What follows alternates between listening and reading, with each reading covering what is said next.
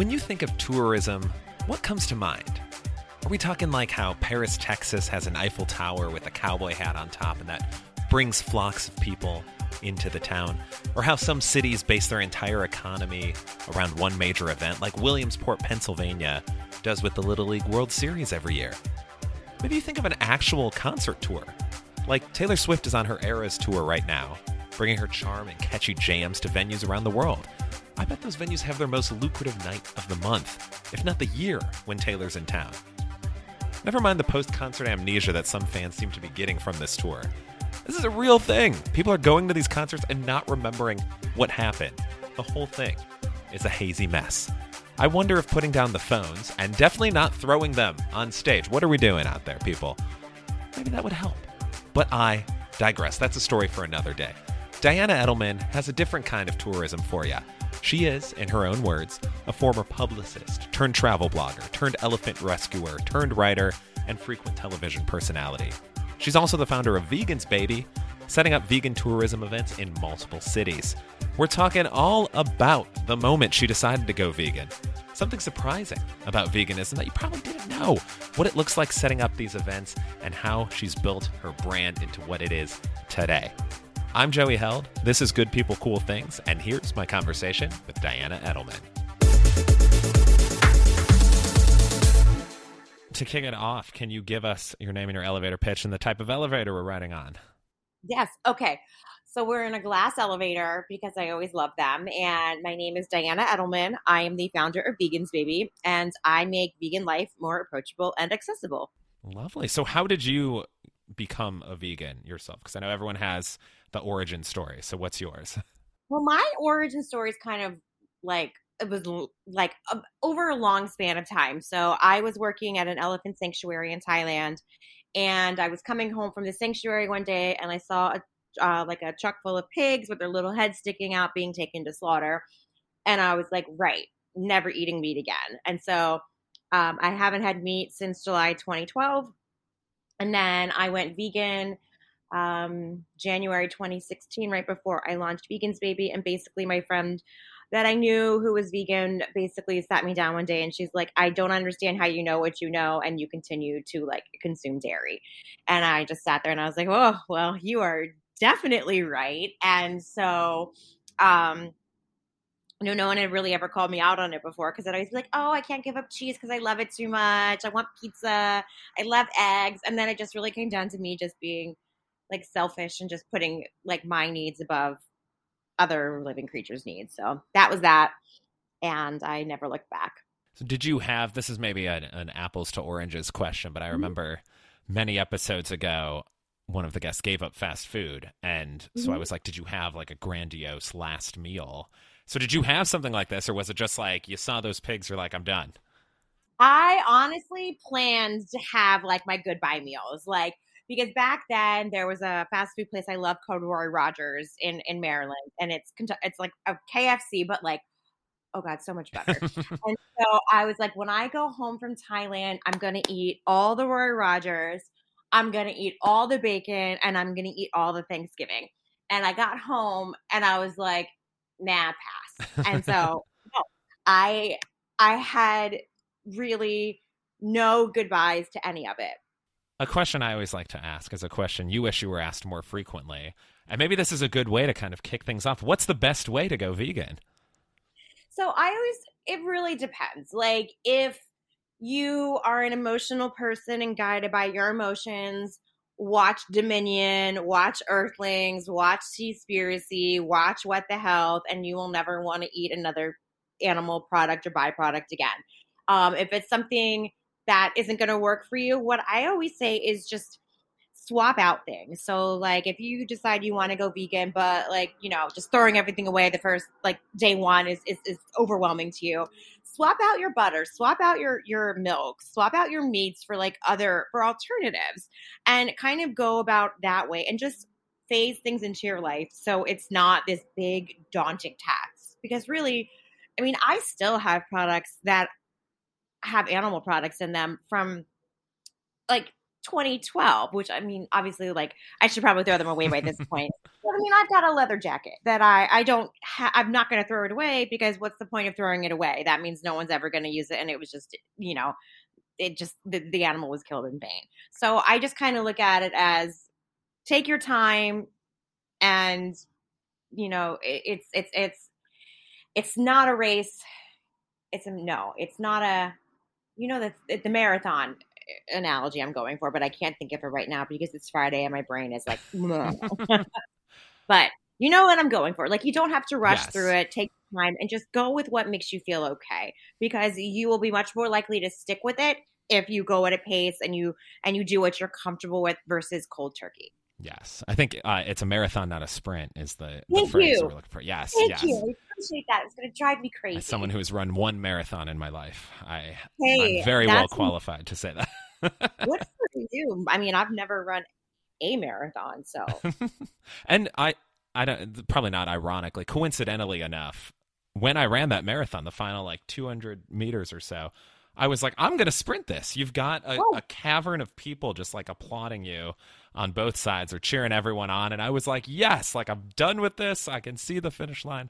I am going to sprint. So I guess you could have a marathon and a sprint all in one. Pace yourself. And then when you get to the finish line, like then you can be like, I'm swapping out all of my household goods and bath and beauty products. Yes. Perfect. Do all that at once. Little shopping. So something else that you've become well immersed in, and maybe even kind of a pioneer in this vegan tourism space. So this was a phrase that I had never heard of before. So what is this world all about? How did you become such a vegan tourist? So when I turned 30, I quit my career and I traveled around the world, and I started like a pretty successful travel blogging career. So I was one of the early adapters with travel blogs. I had one of the top 100 travel blogs in the world, and I love traveling. And so part of what held me back from being vegan at the time when I was living in Thailand, et cetera, was because I thought it would just be really hard to travel. And so I started traveling as a vegan. And then someone I used to work with in Thailand had suggested that we partnered to do a tour. And I was like, oh, okay. So we did that, and it sold out. And I had also started at that point, or prior to that, I had launched a food tour in Las Vegas where I had started Vegans Baby, and that was named one of the top 9 vegan tours in the world by Travel and Leisure. And so I was like, okay, like I think like I really like curating things. I really like going and like finding and discovering things. So I did that. And then right before the pandemic, I had curated a Madrid-Paris tour, which obviously didn't happen because of COVID.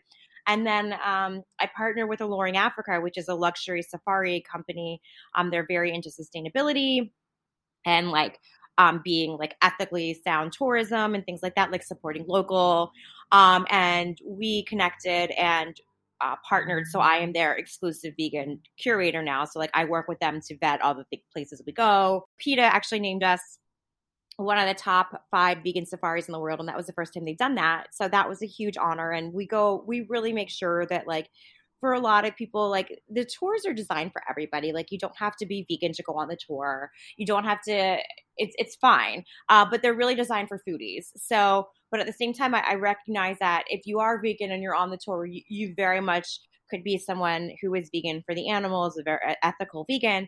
And so if you're going to like a safari lodge, you're not going to want to see cowhide rugs or zebra rugs or things like that. So like we're very conscious of all of that, and we make sure the places we go, like if they're vegan friendly versus fully vegan, we still make sure to vet them and make sure that there's no like gaming anything. If we're staying at hotels, like we make sure that the pillows aren't down, the blankets aren't down, that if they don't have vegan like toiletries, we suggest that they bring their own and things like that, or we see if we can bring in vegan toiletries to the hotel. So the whole thing is vetted, and I think it really has become much more of a trend the past few years. Like I see all the time now, there's tons of vegan tour operators now and vegan travelers and things like that. So it's come a long way. And nowadays, especially, there's such incredible food, and especially in like the bigger cities, like there's such burgeoning food scenes. You just have to know where to find the food. Mm-hmm. So that's where I come in. So what goes into putting a tour together? Like if you have a destination, are you like, okay, I know I want to get at least like X number of stops on there, or like how does that come together? Yeah. So when we went to Scout South Africa, me and Alluring Africa, we went maybe like 6 months before the tour. So we went out there and our days were packed. So it was like different activities to vet and see if we wanted to do them, different restaurants to make sure that it was like the standard I wanted the guests to experience and things like that. So really, it's a lot of research beforehand. So I'm reading reviews, I'm checking menus, I'm seeing like if it's possible for them to have vegan options and if restaurants would consider vegan options because we really want people to experience this and things like that. So it's a lot of research. It's a lot of food to eat because my whole goal with taking people on these trips is that they're having unique experiences that reflect the culture, that reflect the food scene in that city. So in South Africa, we take them to a place called the Kelp Shack, and it's from this amazing chef, and it literally is a shack on the ocean. And he goes out every day and goes diving and pulls up kelp, and then makes you a private meal with like 5 courses that all have kelp. So that's such a cool experience. Like you're not going to have that like we're not going to have a shack on the beach in New York City where someone's like diving for kelp and bringing it back. Or we, in Cape Town, there's one of the top 50 restaurants in the world called La Colombe, and they have an exquisite vegan tasting menu. So it's bringing them there. It's taking them to the winelands where they can have amazing experience at a vegan winery and things like that. And obviously also tying in culture and making sure that when we go to a place, like they're getting an idea of the city beyond just the food. They're understanding the history of a place. When we go on safari we take them to an incredible reserve that does so much for conservation. And on site, they have a wildcat rescue and a wildlife rehab center. So it really is vetting everything and making sure that people leave that experience saying this was the best trip of my life. And that's every experience I want. Everything I do, I want them to have that response. Excellent. Yes, as someone who's had several best trips of my life, I think that's a good goal. Yeah. Yeah. Like if someone said, thanks for the trip, it was okay. You're like, I did not do my job, What's something about veganism in general that might surprise someone? There's a lot, but I think the biggest thing that would surprise people is that you can go vegan and you're not going to miss the taste and the textures that you think you're going to miss. Like, I think a lot of people come at veganism with this lack mentality. So if you're going into it thinking, well, I'm giving up this, I'm missing this, it's going to be really hard. But when you really sit down, if you're eating, like you can have such incredibly good food that just happens to be vegan. And I think nowadays, there's also this misconception that like people are like, oh, I don't think I'd like vegan food. And they're eating like a peanut butter and jelly sandwich with a side of French fries. And I'm like, literally, your entire plate is vegan. You just don't think about it. Like there's so much food that's vegan that you don't even like, it doesn't even cross your mind that it's vegan because people just have these like roadblocks they put up as soon as they hear the word vegan. They're like, no. But really, they're probably, a lot of their food is probably just vegan as is. You mentioned how people think like they're giving up something. So is there any food that you have not had since 2012? Like if you see Roy Rogers, are you just like, do you have to kind of like restrain yourself or are you just like, it's fine now?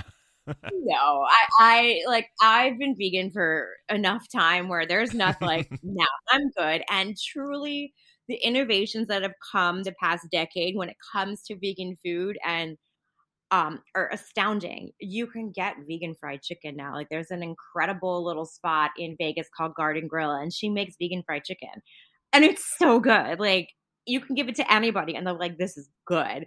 There's, I used to love eggs and this company called Crafty Counter just came out with the Wonder Egg and it's a hard boiled vegan egg. Ooh. So they sell them at Whole Foods. The texture is the same. The yolk is kind of mushy like a hard boiled egg and you just sprinkle black salt on it. So it's for all purposes, it's an egg. Like if you closed your eyes and ate it, you would be like, oh, that's an egg. So, there's not, it's just come so far where I most of the things I would want to eat, there's vegan versions of now. Yeah. I am always impressed when I go into a grocery store and it's like, oh, wow.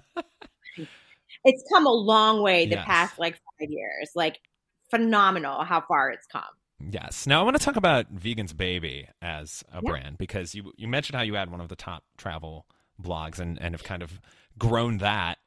So how have you helped build your brand? Because obviously good content is part of it, but there's Yeah. also a marketing and like partnership and all kinds of other components that go into it. So what have you found has been most helpful in building your brand? Um, that's a great question. I think what's been most helpful to building my brand is my background. So my background is public relations and journalism. So and obviously like knowing how to do a blog in the first place. So the D Travels around my travel blog really prepared me for this a lot more. Um, but my marketing and PR experience really has helped me. My ability, like when I started in Las Vegas, I had already spent years and years in Las Vegas, so in restaurant PR, so I was already very connected. So reaching out to restaurants was normal for me. I had relationships with a lot of people already in the city, so it was very easy to kind of pivot and be like, hey, I'm starting this vegan website where, can I come in and do a vegan tasting? I'm going to write about your vegan options and promote you. And then at the same time, I was also pitching like publications as a journalist to write about vegan things.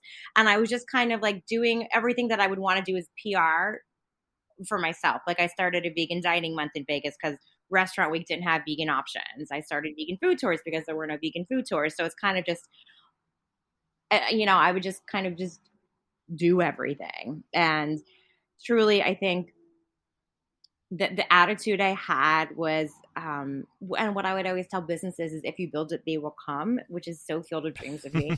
But it's so true, because that's what I did. I was like, oh, this would be cool. Okay, I'm going to do it, and I did it. And it's just kind of one of those things where I think my background in PR really absolutely played a huge part in it. Just knowing like how to build out things like that. I know you like to travel and see different spots, but it seems like you also enjoy cooking at home and making some things, dabbling occasionally.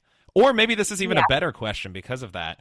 What's one kitchen utensil that you think everyone should have? Oh, an air fryer. 100%. I use my air fryer every single day. Every single day. I like it. You're the second person this week who's told me I need to get an air fryer, so maybe it's time. Oh, yeah. An air fryer and an Instapot. Yes. I will vouch. I will vouch for any kind of Instapot pot. I just use in the winter, but air fryer all the time. All the time. All the time. All right. I'm going to have to add it to the list since multiple people are telling me it must finally be time. Yes, please. My answer to this, I just got a Danish whisk, which is like a whisk, but it's designed. It's almost like a circle with like another circle kind of in it. And I have no idea why this works the way it does, but I'll use it for, the same things you'd whisk something with, but it doesn't get caught like the, whatever you're making doesn't get caught within the whisk. So if you were like whisking cookie dough or something, like it would, sometimes you get a lot of clumps like within a whisk, and then it's very difficult to get out for whatever reason. This one still works as well, but just very nice. Very interesting. I'm sure there's some sort of science behind that I can't comprehend, but that's very cool. Yeah, and it has a nice little like wooden handle. It just looks very, very elegant amongst the many dirty dishes in my kitchen. So it's great. I'm going to let you choose your own adventure for this one because you also do speaking events. So you can either give us your worst speaking gig or your worst tour story. I don't have a worst tour story because the tours have always been really good. I don't have a worst speaking gig either because they've all been really wonderful. I mean, I spoke at a Veg Fest in Puerto Rico, and it would have been helpful if I would have spoke Spanish. It's always, yeah. Like that was my bad. Also, like my Spanish is not fluent, so it would have been probably really terrible had I tried to speak Spanish. But I've been very, very fortunate that I haven't really had any experiences. I can give you worst travel story. Sure, let's hear it. I thought I would go paragliding in Turkey. And so like we get to the top, and if you've ever like gone paragliding, when you get to the top of the mountain, it's like a pretty steep runoff, and then you like run off the mountain basically. And so they like put you in a jumpsuit. The guy attaches to me because we're going to go tandem. And I was like, when do I sit down? He's like, you don't sit down. Like, you have to wait. I'll tell you when. I'm like, okay, cool.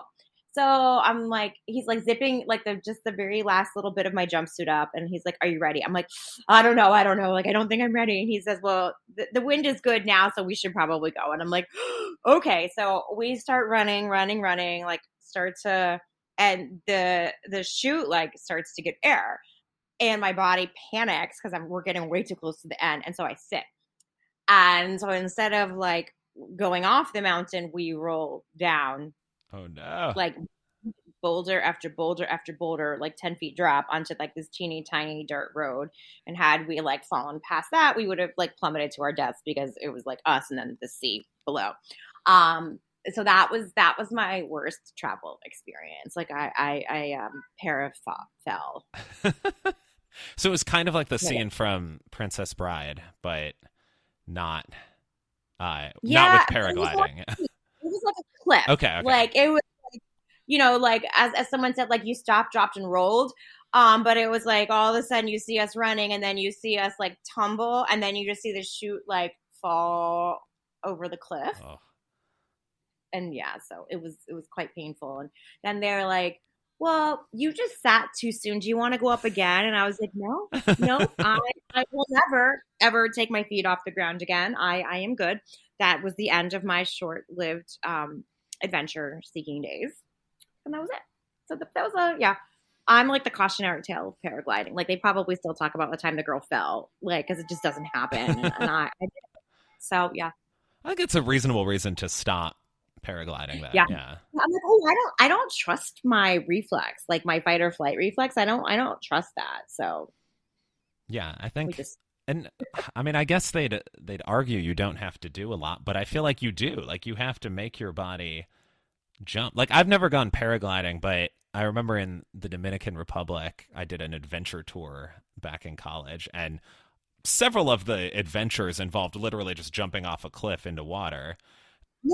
No. Oh, I found that very easy to do because it was just like, well, like the way they put it, they were like, well, we've just hiked an hour, so you can either hike back an hour or we can like continue this way. But it was very interesting to see because each day it seemed like there was 1 to 2 people who would not jump. They were like, nope, I'm not going to do this. And it required quite a bit of coaxing to eventually get them down. But it was always different people. And I just found it so interesting that I was like, you were totally fine yesterday, and now you're like, I would argue this was an easier jump, and they're just like, nope, I'm not. So it's just amazing how one day you can be so eager, and then right after that you're just like, nope, I'm all right. Yeah, I think like I was like the idea of it was so cool. I'm like, yeah, I'm gonna like paraglide over the ocean, the sea, and it's gonna be spectacular. And oh my gosh! And then you get there and you see like you actually have to run off of a mountain, like. And trust that like wind will catch the chute and you're not going to like plummet a mile down to your death, So it's Yeah, maybe that's the difference is that you need the wind element as well. Because like with jumping just off the cliff into water, I'm just like, okay, as long as I literally don't like walk off, as long as I go out a little bit, I'll be in water, it'll be fine.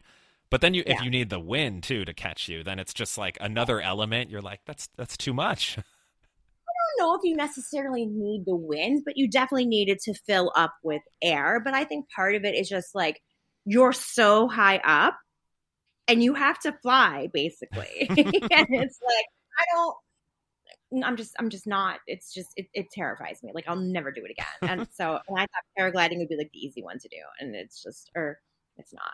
Well, hopefully a less terrifying question. Do you have a travel item that you're like, I can't live without, aside from like the basics of toiletries and phone and stuff? Compression socks. Ooh, I like that. Mm-hmm. Like the older you get, the more swelling you get in the ankles and the legs. And like going up and back to Thailand, it would be like almost 40 hours of travel. And so I'm like, well, I'm just not gonna. I just always like if I'm flying a long haul now, always compression socks. I know it sounds so like old and adult, but wear compression socks. I love them. So yes. No, I like it. I think my answer for that would be like a money belt, like the same type of thing of just like an easy, like it seems so basic and so simple, but I'm like, I don't need the frills overseas. I just need stuff that's going to be effective. Yeah. And also, I would say like a like an eye mask, so you can sleep on a plane better. Yes, and then conversely, the light comes in earlier in to the bedroom. So I bought an eye mask, and it's phenomenal. I like that. I should probably get one because I've got like shades, but you can still see through them. Like I can see buildings. It's just muted. It looks like it's foggy. And so it's very bright in my bedroom still. And I really should just get an eye mask so I can see a year and a half later and I haven't. Well, in the interim, you're almost off the hook here, but we always like to wrap up with a top three. And we've been talking about travel. You've mentioned several countries, but where are your top three vacation destinations? New York City, even though I live here now, but I definitely loved coming to New York before I moved here. Cape Town, or South Africa in general, because you do Cape Town and then you do safari. And Thailand. Lovely. Do you have a shout out in Thailand of a place people need to go to? If Mike ID is still open in Bangkok, it's an all vegan Thai restaurant, and she actually has a location here in New York. But the first time I ever went was in Bangkok. It's amazing. I think it's called Green Tiger. Is a vegan place in Chiang Mai, and they have vegan khao soi, which is like a northern Thai like a northern Thai soup, but it's typically not vegan because it'll have egg noodles in it. So they make it vegan, and it's so good. Khao soi is amazing. So yeah, those were the shout outs I would give in Thailand. Fantastic. Well, Diana, this was so much fun. If people want to learn more about you, want to see Vegans Baby, maybe want to join you on a tour, where can they find you? Yeah. Vegansbaby.com. Vegans Baby across Instagram, Facebook. Yep. Love it. Love it. Well, thank you again for taking the time to chat. This is great. Me. I appreciate it. And of course, we've got to end with a corny joke, as we always do. You know, I finally realized tofu is overrated. It's just occurred to me. Get after it today. That's a great dad joke. I love that. Thank you. Good People Cool Things is produced in Austin, Texas. If you were a fan of this episode, go ahead and hit that follow button. That helps more people hear the show. You can send me a message, joey@goodpeoplecoolthings.com. Thank you to all of the guests who have been on Good People Cool Things. You can check out all the old episodes via goodpeoplecoolthings.com. As always, thank you for listening, and have a wonderful day.